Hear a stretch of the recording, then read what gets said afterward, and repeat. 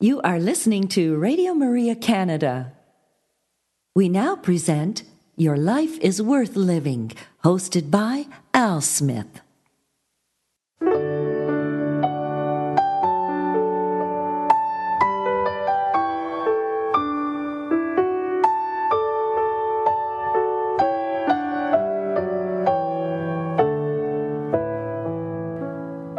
Hello, Radio Maria family, and welcome to this week's edition of Your Life is Worth Living, Reflections from the Venerable Archbishop Fulton J. Sheen.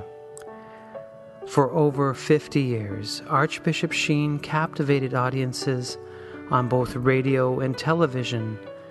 Millions tuned in each week to hear his messages of hope and encouragement. On this week's broadcast, we will share a few of those reflections with you. And so we'd encourage you to sit back and relax and enjoy one of the greatest communicators of our time, the Venerable Archbishop Fulton J. Sheen.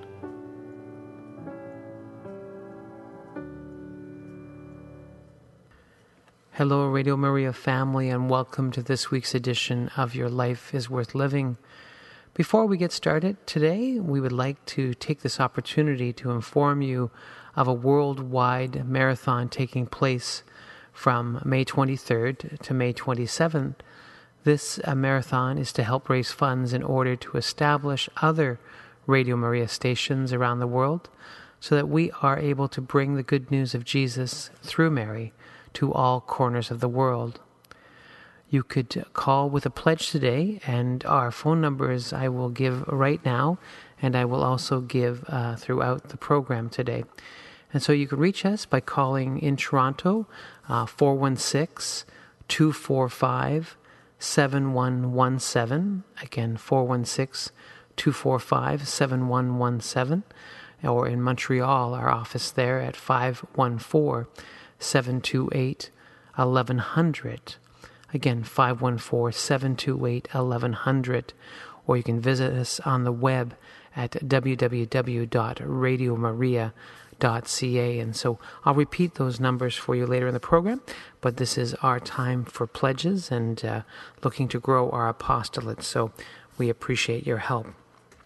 Today's program will feature the Venerable Archbishop Fulton J. Sheen giving a retreat to young people, and he's going to talk about those two sensitive topics, love and sex.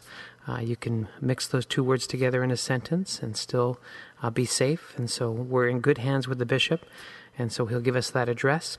But before we get to that talk, we will share a reflection back from the 40s and the Catholic Hour, and he's going to be talking about world peace and the 4 pillars of peace. And so I would encourage you to sit back and relax now and enjoy the Venerable Archbishop Fulton J. Sheen. The Right Reverend Monsignor Fulton J. Sheen now addresses the Catholic Hour audience. The title of Monsignor Sheen's talk is The Social Condition of World Peace. Monsignor Sheen. Friends, we trust that you have written for the free booklet entitled Friends. When you receive it, you will notice that it pleads with Christians to be friends with the Jews, and with the Jews to be friends with Christians, and with all to be friends with God. We trust, too, that you are setting aside an hour a day in prayer for peace with justice. For how can God be on our side unless we are on his? Continuing now our series on the moral law, today we discuss the basic principle of the social order. Freedom is a moral power, not a physical power. Freedom could be understood in either of two ways, one of which is wrong and the other of which is right, namely as physical freedom and moral freedom. Physical freedom says, I can do whatever I please. Moral freedom says, I can do whatever I ought. Certainly you can do whatever you please, You can stuff your mattresses with old razor blades. You can turn machine guns on your neighbor's chickens. You can do these things. But ought you? Moral freedom is based not on power, but on the moral law of God. It envisages freedom within the law rather than outside of it, for the best self-expression is self-perfection. Physical freedom means license, the power to draw triangles with 4 sides, giraffes with short necks, the power to plot against one's country and to break the commandments of God and of man on the theory that he who restrains individual egotism restrains freedom. Moral freedom, on the contrary, means purchasing the right to fly by obeying the laws of gravitation, the right to drive a car by obeying the traffic laws, the right to be American by obeying the laws of American, and the right to be a child of God by obeying the moral law. Now, the point we are making is that freedom is meaningless apart from the moral law. In order to prove it, let us glance at the 4 freedoms for which we are fighting in this war. You remember them? Freedom of religion, freedom of speech, freedom from want, and freedom from fear. Not a single one of these freedoms is an end in itself. They have meaning only in the context of the moral law. Why, for example, should there be freedom of religion? Because of the sacredness and inviolability of the human person and his right to adore God according to the light of his conscience. Freedom of religion does not mean, therefore, the right to be anti-religious any more than the freedom to live means the right to murder. Why should there be freedom of speech?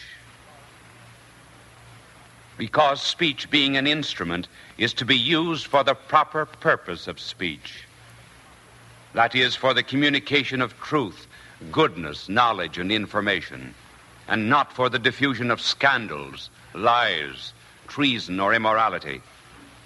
Freedom of speech does not give one the right to destroy freedom of speech any more than the right to light a match gives one the right to burn down one's neighbor's house. Why should there be freedom from want?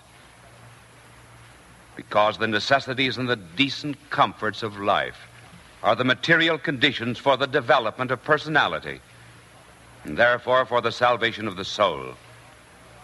Freedom from want no more gives one the right to abundance purchased by making others want than freedom to possess means the freedom to dispossess. And why should there be freedom from fear? Because peace of mind is the condition of culture. And culture is impossible when a man fears either the consequences of his own sins or the consequences of the sins of others. The right to freedom from fear never means the right to terrorize others, any more than the murderer's fear of jail gives him the right to kill the judge. Freedom, therefore, is responsibility. And hence, freedom of religion will die if we shirk our responsibility to God. Freedom of speech will die if we shirk our responsibility to truth. Freedom from want will vanish if we shirk our responsibility to our fellow man. And freedom from fear will vanish if we shirk our responsibility to love those who are in distress. 4 freedoms set in the moral law are therefore quite different from the 4 freedoms isolated from it. As a matter of fact, if you ever separated the 4 freedoms from the moral law, they would be wicked. So very wicked that they should be rejected, as they were rejected by our blessed Lord on 4 distinct occasions. Our Lord once rejected a false freedom of religion. Satan appeared to him on the mountaintop and unrolled before his mind's eye all the nations, kingdoms, and empires of the world in an increasing panorama of pomp and of power. And in one of the most frightening and terrifying statements in all Scripture, Satan, pointing to all of these kingdoms and nations, said to our Lord, "All these are mine. They are mine. And I will give them to thee, if falling down thou wilt adore me." Here was a freedom of religion in the false sense of the term. That is, the freedom to adore either God or Satan. And our blessed Lord rejected it, for he would not have a freedom of religion that meant the freedom to be anti-religious, diabolical, anti-God, or anti-moral. And then he was once offered, too, a very false freedom of speech. Led before one of the judges, false charges and lies and accusations were hurled in his face. And the judge offered the divine master a false freedom of speech. The judge said, "Answerest thou nothing to the things that are laid to thy charge by these men?" But he held his peace. He would not speak. For freedom of speech ceases to be freedom of speech when speech may be used only to defend a lie. It is the truth that makes us free, not a lie. And our Lord rejected a false freedom from want. After fasting for 40 days, Satan appeared before our divine Lord, and pointing to the little stones down below that resembled in appearance the Jewish bread, Satan suggested, "If thou be the Son of God, command that these stones be made bread." Evidently, Satan too believes in freedom from want. But our blessed Lord refused to accept Satan's abundance, for it would have been purchased at the cost of obedience to the divine will. Rejected a false freedom from fear. On Holy Thursday night, Judas led a band of soldiers down to the brook of the Kedron and into the garden to apprehend our divine Lord. Peter, in one of his rather frequent impetuous moments, drew a sword and hacked off the ear of the servant of the high priest. Peter apparently believed in security or freedom from fear, but it was the wrong kind. And our blessed Lord, reprimanding Peter, said to him, "Put up again thy sword into its place. For all that take the sword shall perish by the sword." No freedom from fear would the Savior of the world have if it were purchased at the cost of injury to a fellow man. Hence, not a single one of the four freedoms is an end in itself. Either they are means to the attainment of moral purposes, or they are wicked. Freedom from something is meaningful only when we are free for something. And until we know what we want to be free for, there's not much use in struggling or fighting or waging a war. Very simply, what use is freedom of religion if there be no God to worship? What use is freedom of speech if there be no truth to defend?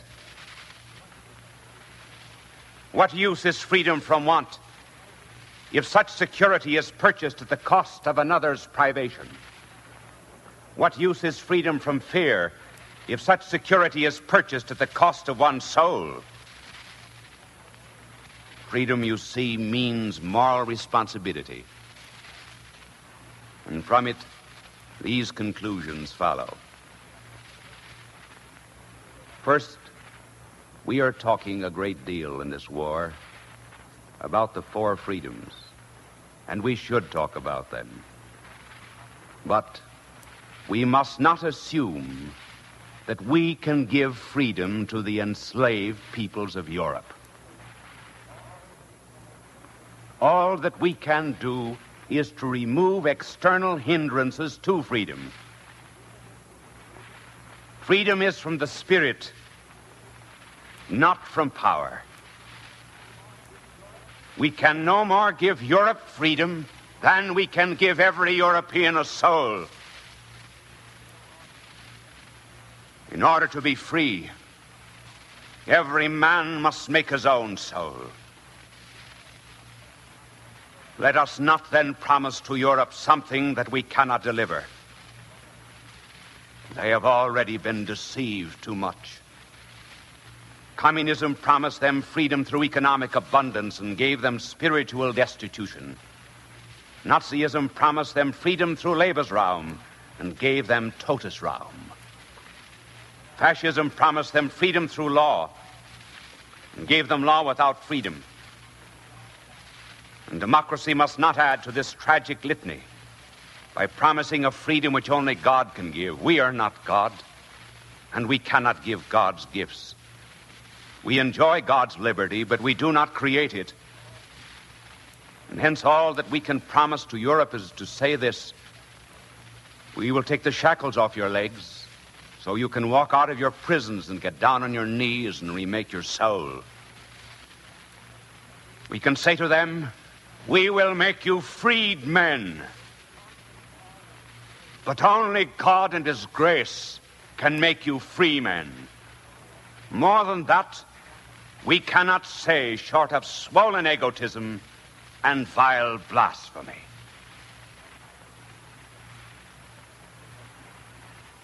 And secondly, we must appreciate the fact that freedom is not an heirloom which originally belonged to the founding fathers of our country and now belongs to our generation. Freedom is rather an endowment like life, and it is preserved by resisting from time to time the challenge of disease and death and slavery and the forces of evil. The freedom, for example, that George Washington won for us has not come down to us as an antique. Freedom of those days is not freedom for our day, unless we win it for our day, as they did, by sacrifice and by fire and by tears. A freedom that costs nothing is worth nothing. It is not the original cost of freedom that is high. It is the upkeep. Freedom is not foolproof. It demands restraint and law and obedience and discipline, a freedom that is strong enough to enforce discipline. And finally, freedom is ours only to give away. We want freedom in order that we may make our choices. But do we appreciate the fact that every man in the world gives his freedom away? He gives it either to creatures, to public opinion, or to God. To creatures. That happens when a man surrenders his freedom for money, for power, or for a human being. For all love is slavery. A slavery which seeks to unburden itself for the object of affection. Then there are others who give up their freedom to the moods and opinions of the moment. And oh, how many they are. Swayed by the winds of every commentator and propagandist, they have no judgments of their own, no standards of their own. And thus, while mouthing slogans of liberty, they surrender the last vestige of it to a slavery worse than chains. For by obeying propaganda, even the mind is bound. And finally, Others give up their freedom to God, wanting nothing, seeking nothing, desiring nothing, except to do his will in all things, in a slavery to perfect truth and perfect love and perfect life, which is the highest kind of freedom. For to serve him is to rule. There is not a man alive who does not make one of these three surrenders. To whom do you give your freedom? To creatures? To propaganda? Or to God? If I have any influence, please choose the last. For then your freedom will be eternal. As our blessed Lord said, if the Son of God shall make you free, you shall be free indeed. God love you. You are listening to Radio Maria Canada. We now continue with the program, Your Life is Worth Living, hosted by Al Smith. Hello, Radio Maria family, and thank you for joining me for this edition of Your Life is Worth Living. I love how the Venerable Archbishop Fulton J. Sheen makes it very simple. He tells us like it is. You want peace? You need these things. He gives you the to-do list, and he just doesn't talk about an idea or a philosophy. He gives us the homework to do, to say, you want to get to heaven? You need to do this. You got to work. And so he gave us our marching orders today to help us to find world peace. And so we're trying to share the peace that passes all understanding, the peace of Jesus Christ, to the whole world. And this is our radio marathon. It's our annual fundraiser where we're trying to raise money to establish other Radio Maria stations around the world so that we are able to bring the good news of Jesus through Mary to all the corners of the world. And Archbishop Sheen said many times, the two words that our Lord spoke in sacred scripture at the beginning and the end, the first thing he said was, come, follow me, come and take rest in me and learn from me. And then at the end he says, go and share the good news. And this is what we're doing. We are going out into the world to share the gospel. And so we would like you to help us with that. And so you could call us at our Toronto office, area code 416-245-7117.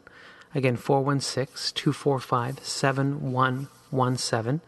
We have volunteers waiting to take your call. And we're also in our Montreal office at 514-728-1100. Again, 514-728-1100. Our volunteers are there in Montreal to take your pledges, and so we'd appreciate that.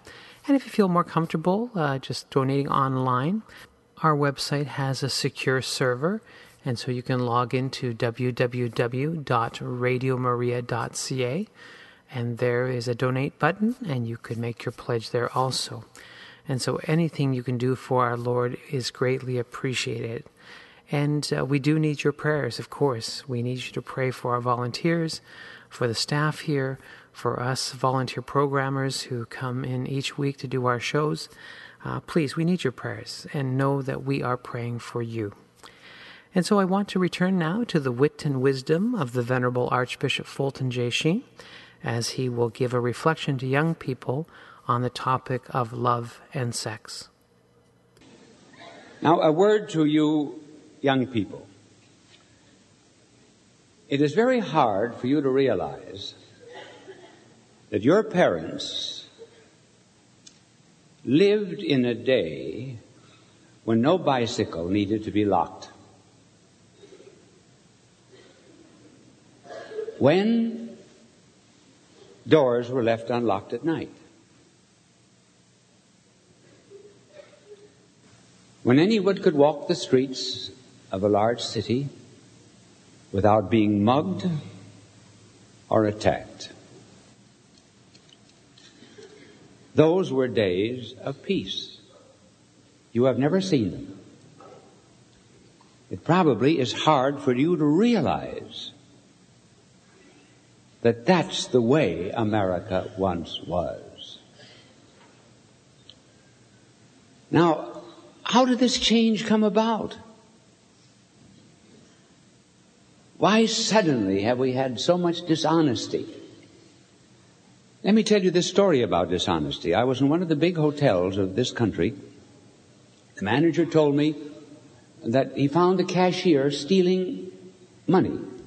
This woman had a very wide pocket in her skirt, and she would reach in the drawer and take bills and stick them in. And they saw her, and one day they caught her in the act and discharged her. The union said to her, "You may not discharge her. If you discharge her, we will call a strike on the hotel and call everyone out of the hotel." The litigation went on for about 3 months. The union won. They had to take the girl back. Do you know what their argument was? They said to the hotel manager, "Did you ever tell that girl it was wrong to steal?" And the hotel said, "No, we never told her it was wrong to steal." "Well, then how would she know?" See how much the world has changed? Now, what made it change? I think maybe we can pinpoint a date. 8:15 in the morning, the 6th of August, 1945. Can any of you recall what happened on that date? It's history. Before you were born, many of you. Yes, what was it? Which? The war? No. It was the dropping of the bomb on Hiroshima in Japan. When we flew an American plane over this Japanese city and dropped the atomic bomb on it, we blotted out boundaries. There was no longer a boundary between the civilian and the military, between the helper and the helped, between the wounded and the nurse and the doctor, between the living and the dead. For even the living who escaped the bomb were already half dead. So we broke down boundaries and limits. And from that time on, the world has said, "We want no one limiting me." So that you people heard the song, you've sung it yourselves, "I gotta be me, I gotta be free." You want no restraint, no boundaries, no limits. I have to do what I want to do. Now let's analyze that for a moment. Is that happiness? I gotta be me? I've got to have my own identity? Are any of you on a basketball or football team? You can't be yourself, you've got to live for a team. The coach of the Oakland Raiders, Coach Madden, told me, he said, "What's happening to our Catholic schools?" He said, "I have boys from Catholic colleges coming to my football team and they say, I got to do my thing. How am I ever going to have a football team? Everybody has to do his thing. A team means doing the other person's thing."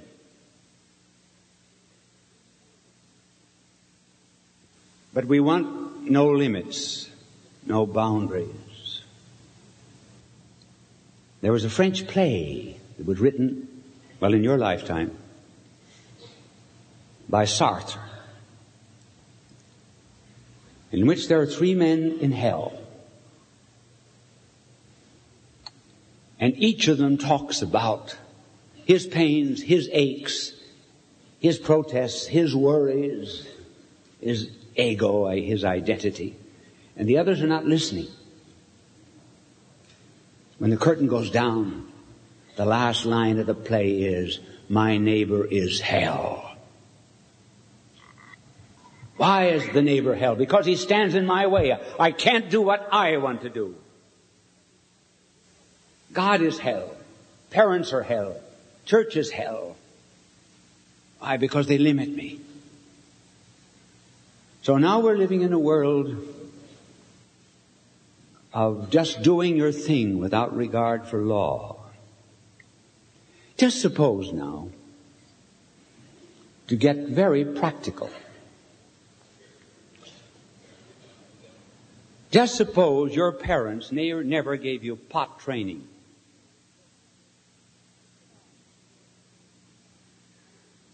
Think it out.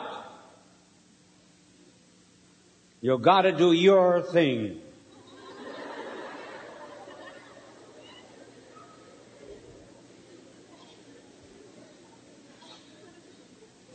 Two things would happen.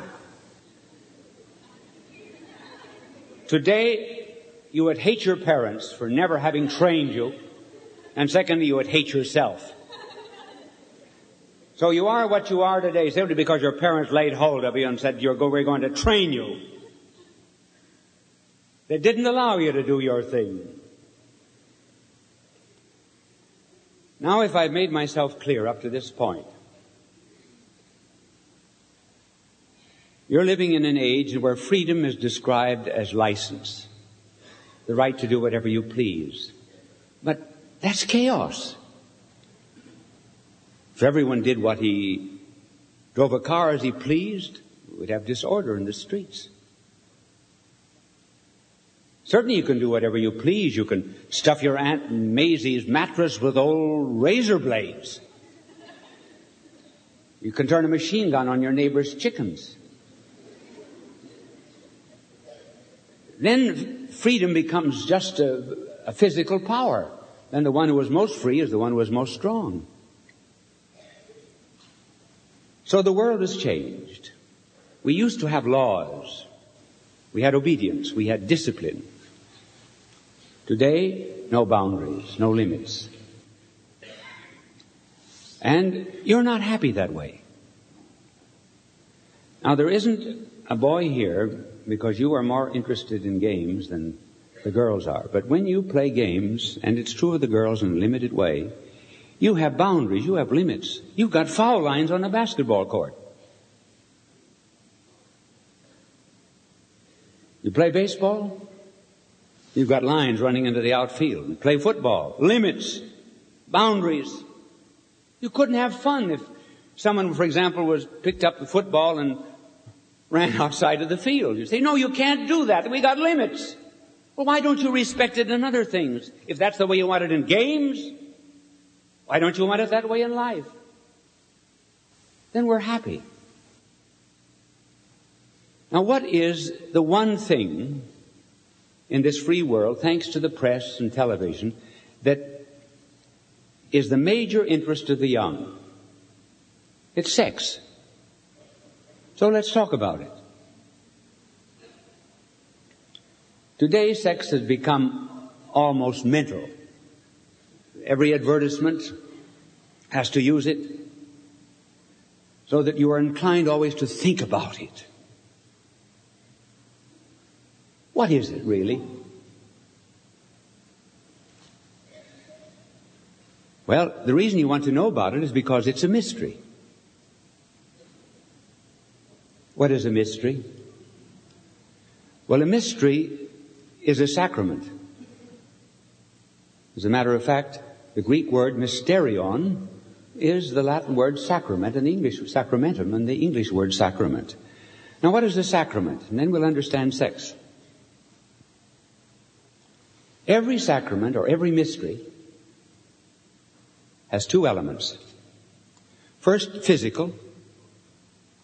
Secondly, spiritual. Something that is visible, something that is invisible. Take, for example, baptism. What is the physical side of baptism? Water. What is the invisible side of baptism? The cleansing of the soul to make us children of God. A word is a sacrament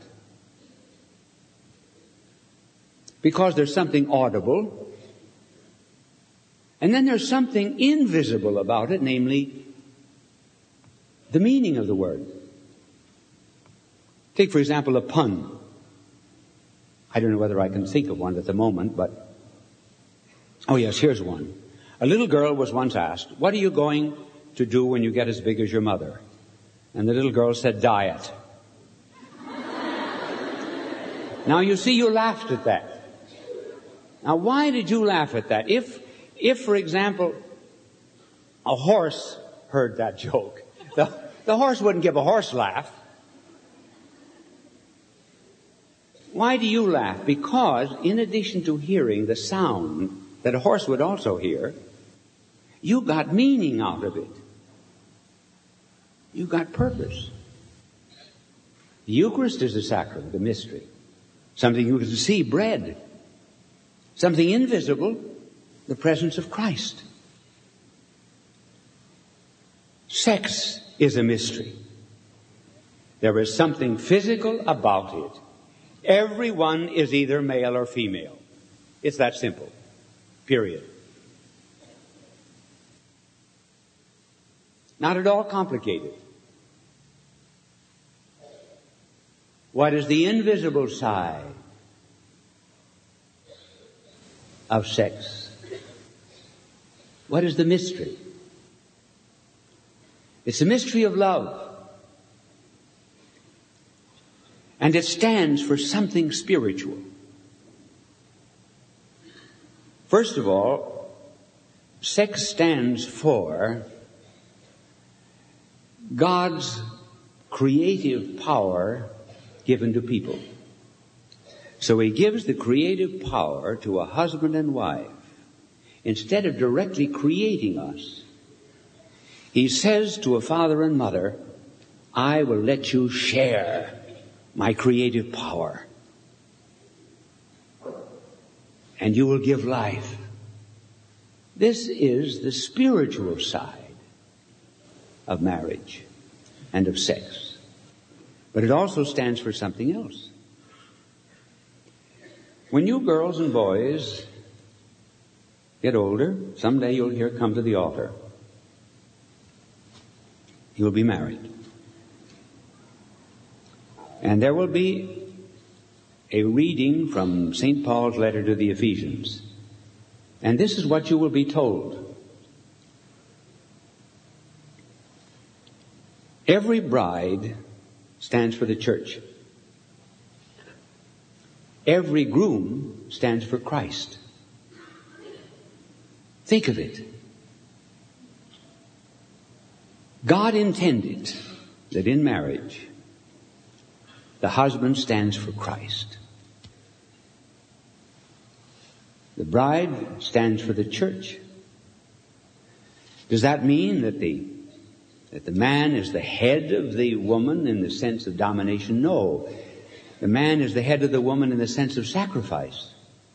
So as Christ gave Himself up for His spouse, His bride, which is the church, so the husband sacrifices himself for the wife. Now that's the spiritual side of marriage and of sex. It therefore refers to love, human love between husband and wife, the love for God, the love for the church. One of the reasons why it is very difficult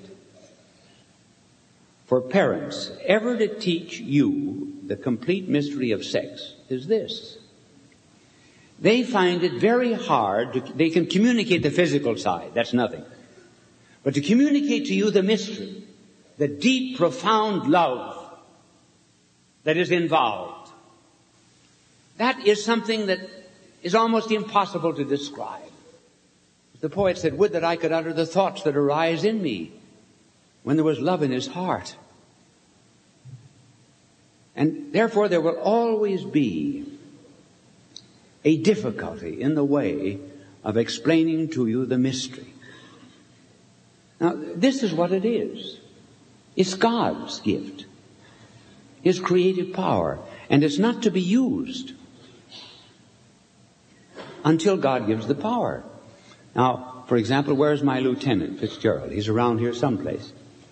Well, Now, Lieutenant Fitzgerald has been with me every day since I've been here. Suppose I took his uniform and put it on. Well, first of all, it wouldn't fit me. But suppose it fitted me.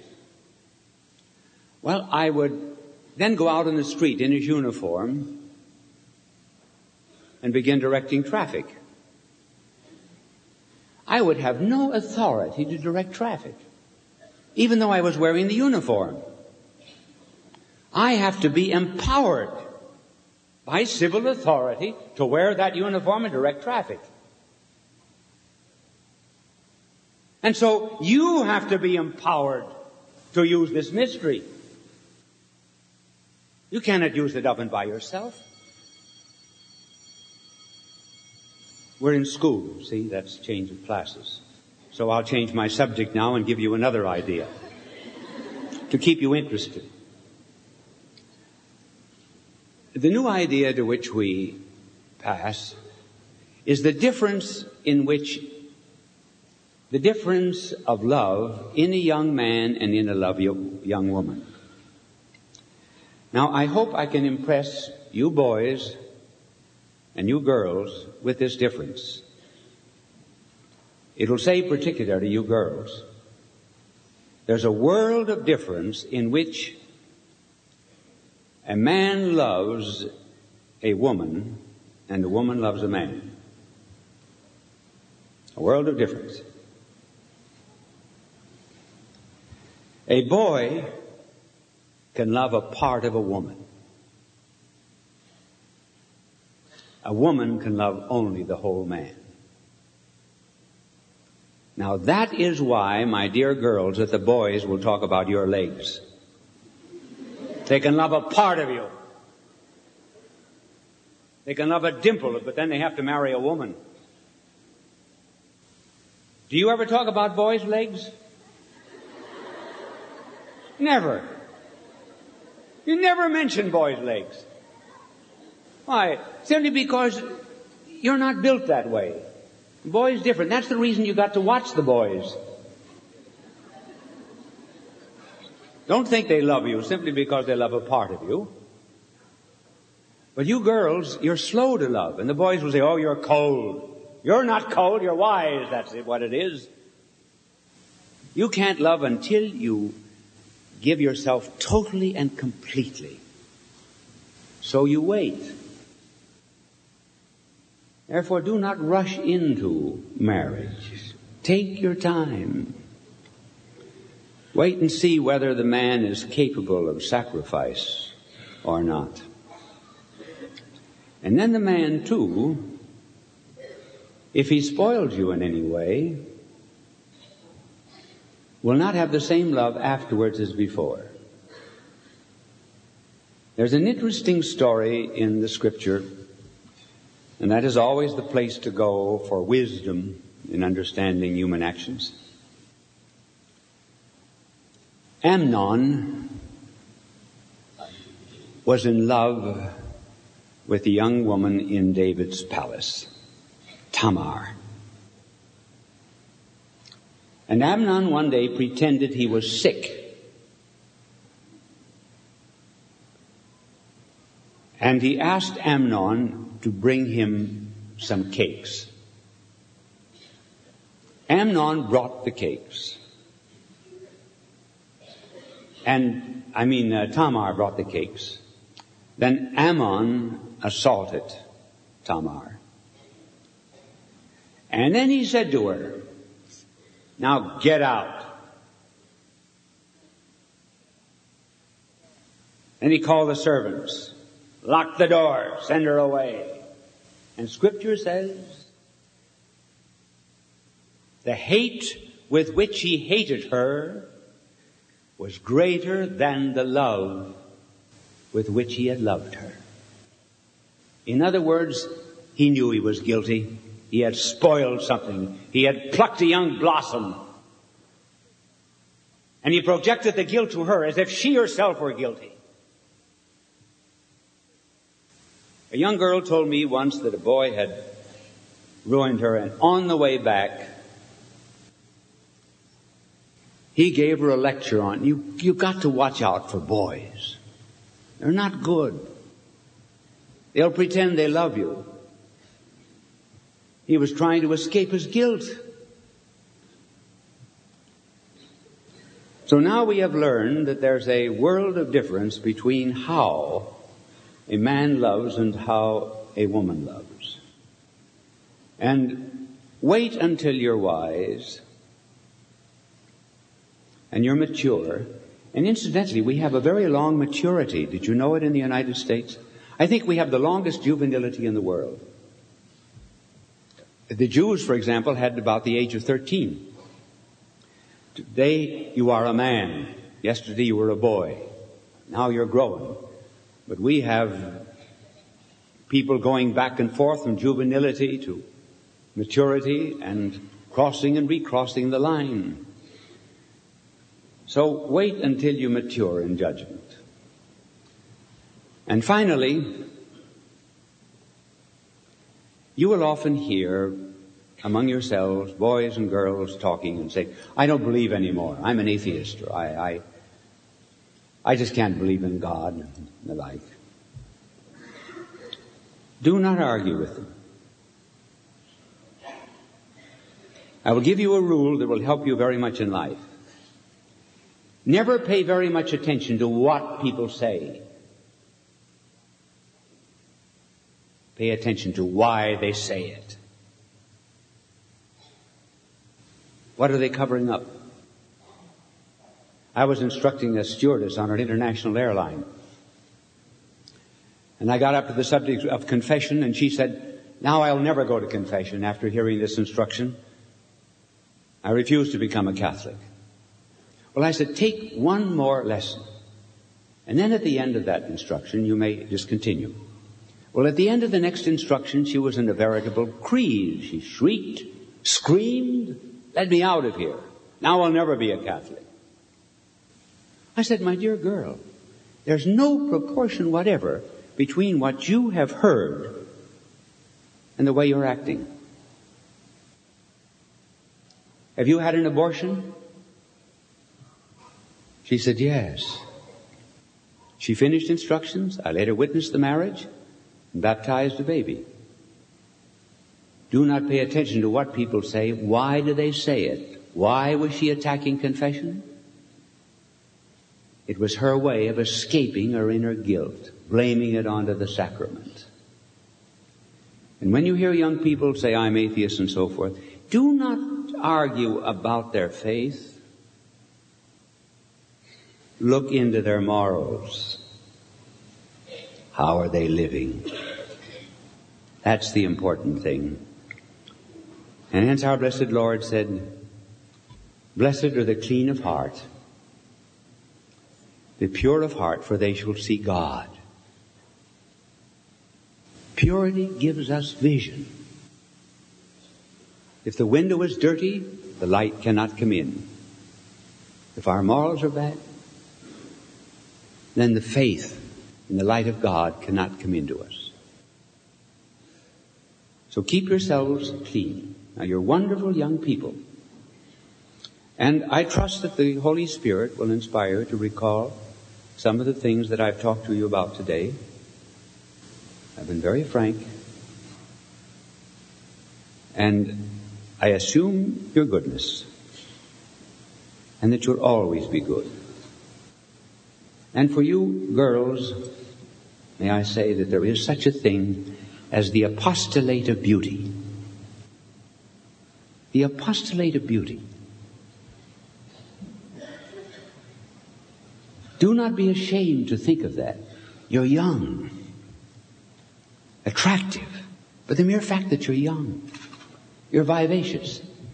Do you realize that when beauty is virtuous, it's far more appealing than anything else? You recognize that I have power. The good Lord has given me the power of word. But He's given to you this other power.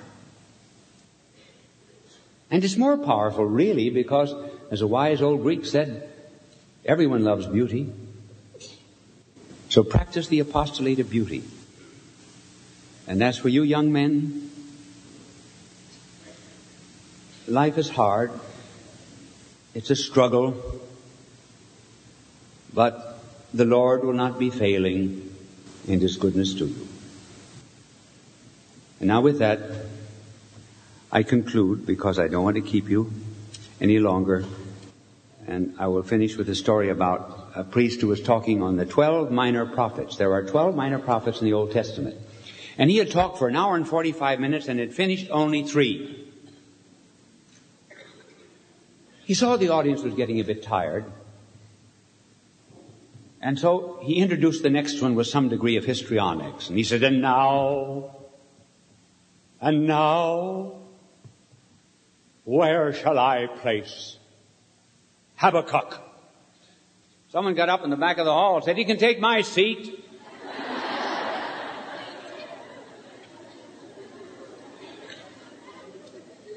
You're free now. The Lord love you and bless you and keep you good, because you're going to make the church in the next 30 years. And we depend on you. Thank you, and God love you. You are listening to Radio Maria Canada. We now continue with the program, Your Life is Worth Living, hosted by Al Smith. Hello, Radio Maria family, and thank you for joining me for an hour of reflection with the Venerable Archbishop Fulton J. Sheen. I am truly blessed to listen to his voice and to hear his messages each and every week. I've had the opportunity to develop shows for over 5 years now, featuring the writings and teachings of the Venerable Archbishop Fulton J. Sheen. He has truly changed my life and has filled me with a knowledge of the faith, a knowledge of God's love, and he's truly given me the script I'm to use as I interact with souls here on earth. And so I hope, too, you will actually learn from this script. And one of the best ways to do it is to just listen to Sheen every day. And you can do that by visiting 2 websites. There's the website I developed a number of years ago called bishopsheentoday.com. And there on that website are over 100 YouTube videos where you can watch Bishop Sheen from his television series, Life is Worth Living, and a number of retreats he gave, including the retreat you heard today on this program.